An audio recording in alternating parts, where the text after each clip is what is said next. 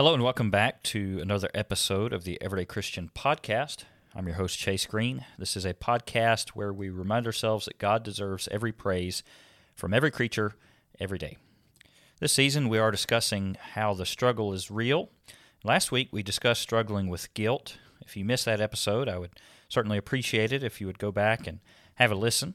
As always, this podcast is a podcast with the Scattered Abroad network of podcasts, sponsored by the Memphis School of Preaching, as well as the Forest Hill Church of Christ that oversees the Memphis School of Preaching and our work with this podcast network.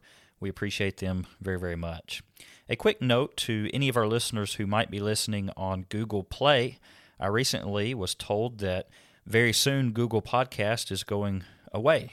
And so if you listen on Google Play or Google Podcast, the Google App Store or whatnot, you might want to find another way to get our podcast at Scattered Abroad, another app such as perhaps Podbean or Spotify or Stitcher.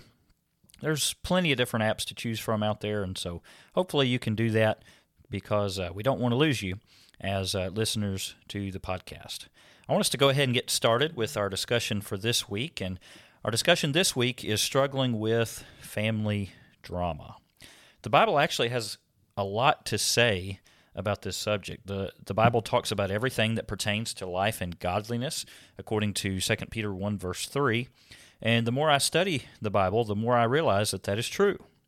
Did you know that the Bible covers this subject, again, in quite a bit of detail? And it's certainly a good thing because we all deal with family drama. Think about everyday disagreements that come up in families sometimes. Maybe disagreements about finances or monetary well-being or whatnot, land.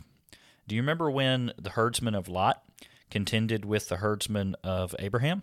Genesis chapter 13. That was family drama. Now, Abraham, to his credit, he handled that very well because he ended up letting Lot choose the land that he wanted, and we know the rest of that story, by the way. Lot didn't really choose wisely because he ended up going towards the land of Sodom and Gomorrah, which was a very sinful place. But anyways, that situation in Genesis chapter 13 was essentially family drama, wasn't it? What about, speaking of Abraham, something that he did not handle very well, and that was when Sarah gave him her handmaiden Hagar to have a baby with, resulting in the birth of Ishmael. Genesis chapter 16. Later, of course, the true son of promise came along through Sarah, and that was Isaac. But what did that result in? Well, it resulted in family drama. The descendants of Ishmael and Isaac still fight to this very day. The descendants of Ishmael being the Arab peoples, and the descendants of Isaac being the Jews. What about Joseph and his brothers? You remember when Jacob showed favoritism to Joseph, and his brothers, of course, didn't like that. They ended up selling him into slavery in Genesis chapter 37. Again, family drama. And you can read a lot more of stories that essentially we could describe as family drama in the Bible. We haven't even touched the hem of the garment. You think about David and Solomon and many others that we could describe in this fashion. So the question then becomes, how do we deal with family drama when it inevitably comes up in all of our lives? Number one, you have to remember to always conduct yourself as a Christian. You may experience family drama in your life so severe that it causes you suffering. But if and when that takes place, when you may suffer because of family pressure, we might say, family drama, make sure that you're suffering as a Christian. That's what Peter tells us in 1 Peter 4, verse 16. He says, if anyone suffers as a Christian, let him not be ashamed, but let him glorify God in this matter. You may face persecution, even from your own family, as a Christian. If that happens, remember, conduct yourself as a Christian. When you are reviled, do not revile again. That's how Jesus reacted to persecution, and we must be the same in our reaction as well. Some people, upon obeying the gospel, have found themselves at odds with family members who disagree, who have not become Christians. It ends up causing a lot of conflict. Some have even been kicked out of their house Others have been made fun of or ridiculed or no longer welcome at holiday get-togethers or what have you. Some have found themselves in tremendous family arguments and strife because one side of the family is wanting to do right and live for the Lord, and the other side of the family doesn't want anything to do with it. So that brings us to our next point. Our first point was that you have to always conduct yourself as a Christian. Make up your mind to do that. But number two, remember the words of Jesus in Matthew chapter 10. Beginning in verse number 29, Jesus says in Matthew chapter 10, "So Jesus answered and said, Assuredly I say to you, there is no one who has left house or brothers or sisters or father or mother or wife or children or lands for my sake and the gospel's, who shall not receive 100-fold now in this time, houses and brothers and sisters and mothers and children and lands with persecutions, and in the age to come eternal life. But many who are first will be last, and the last first." Listen further in Matthew chapter 10, skipping down to verses 36 through 39. Jesus says, a man's enemies will be those of his own household. Does that sound like family drama to you? It sounds like family drama to me. A man's enemies will be those of his own household. He who loves father or mother more than me is not worthy of me. And he who loves son or daughter more than me is not worthy of me. And he who does not take up his cross and follow after me is not worthy of me. He who finds his life will lose it, and he who loses his life for my sake will find it. Family drama. Christians are certainly not immune to it. Not at all. So I want us to pose some questions for you as we get ready to wrap up this week's short episode. I'll let you think about these and study what the Bible has to say about them. But it's important to realize that these are very real issues that you may face one day, or you might be currently facing as an everyday Christian. And so these questions are important for us to think about. Number one, what are you going to do, Christian, if your wife divorces you? And it was not for a scriptural reason, found in Matthew chapter 19, verse 9, and she leaves you high and dry. Family drama. You better marry the right person so that hopefully you don't have to worry about that. You better marry a Christian. But you may find yourself in that situation one day. What are you going to do? Are you still going to serve the Lord? Are you still going to keep yourself pure and in a godly relationship? And that is if one finds himself where he cannot marry scripturally, then what does he have to do?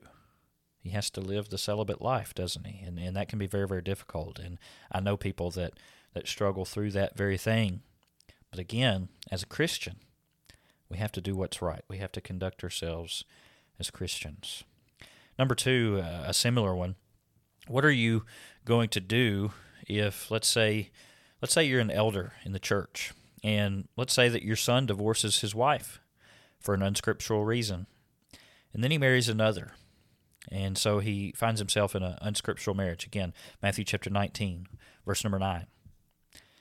But he still wants to cling to that fellowship with you, even though he's in unrepentant sin. Family drama. Are you going to change your stance in a situation such as that? Are you going to restudy the issue, and are you going to come up with some kind of loophole that you think will let you endorse your son's unscriptural marriage?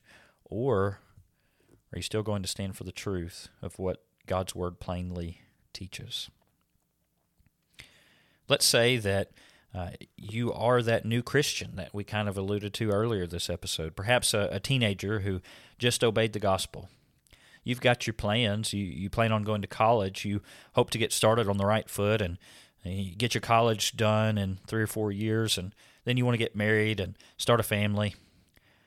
But your dad kicks you out of the house because you obeyed the gospel. All of a sudden, you've got to get a job just to take care of yourself, just to make ends meet. And so college is off the table, at least for a little while, until you can get back on your feet. What are you going to do? Are you going to turn your back on the Lord so that life can get easier for a moment? family drama. Number 4, let's say that your children were raised to be Christians. Let's say that you, as a Christian parent, tried your best to rear your children in the nurture and admonition of the Lord, to train up the children in the way that they should go so that when they're older, they would not depart from it. But they were for a while Christians, but let's say that 10 years in, after they have left the house, they've married non-Christians, they've been pulled away from the Lord, and now let's say that you've got 2 children and both of them are unfaithful. Are you going to practice church discipline?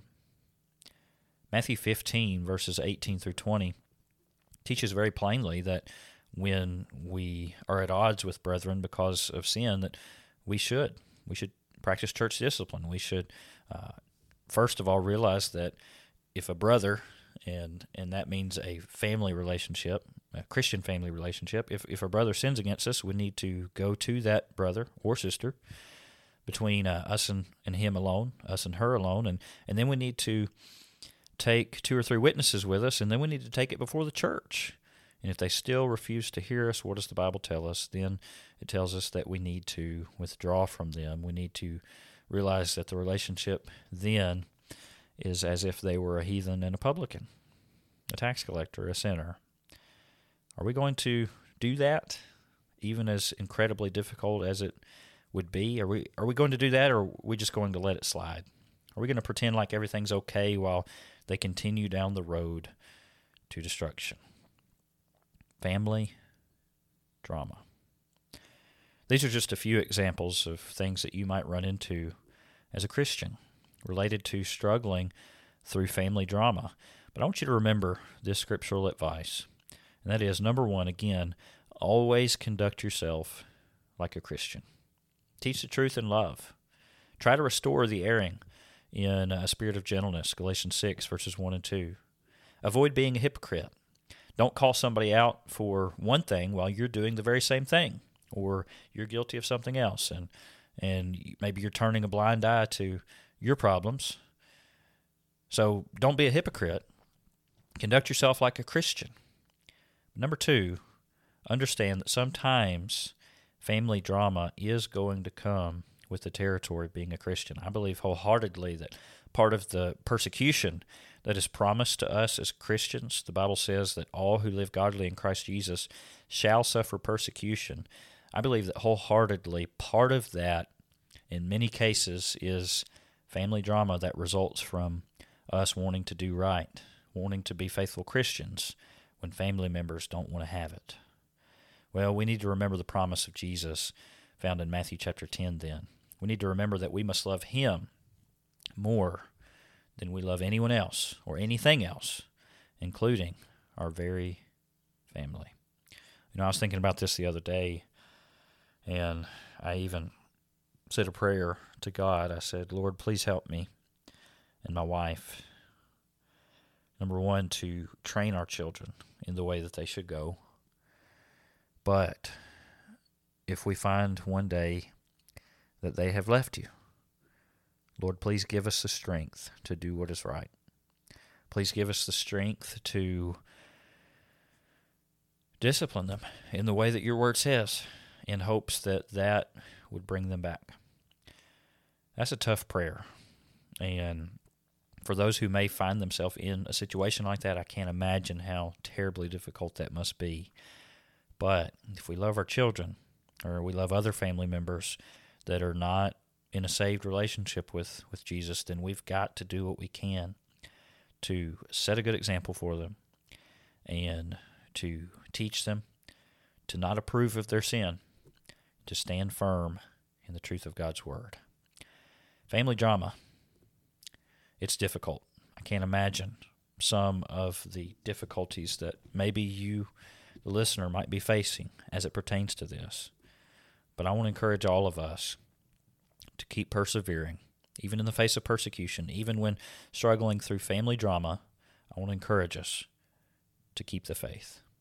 I appreciate you, the listener, for tuning in to this episode of the Everyday Christian Podcast, and I hope that, Lord willing, you'll tune in next Monday as we continue with the discussion of The Struggle is Real.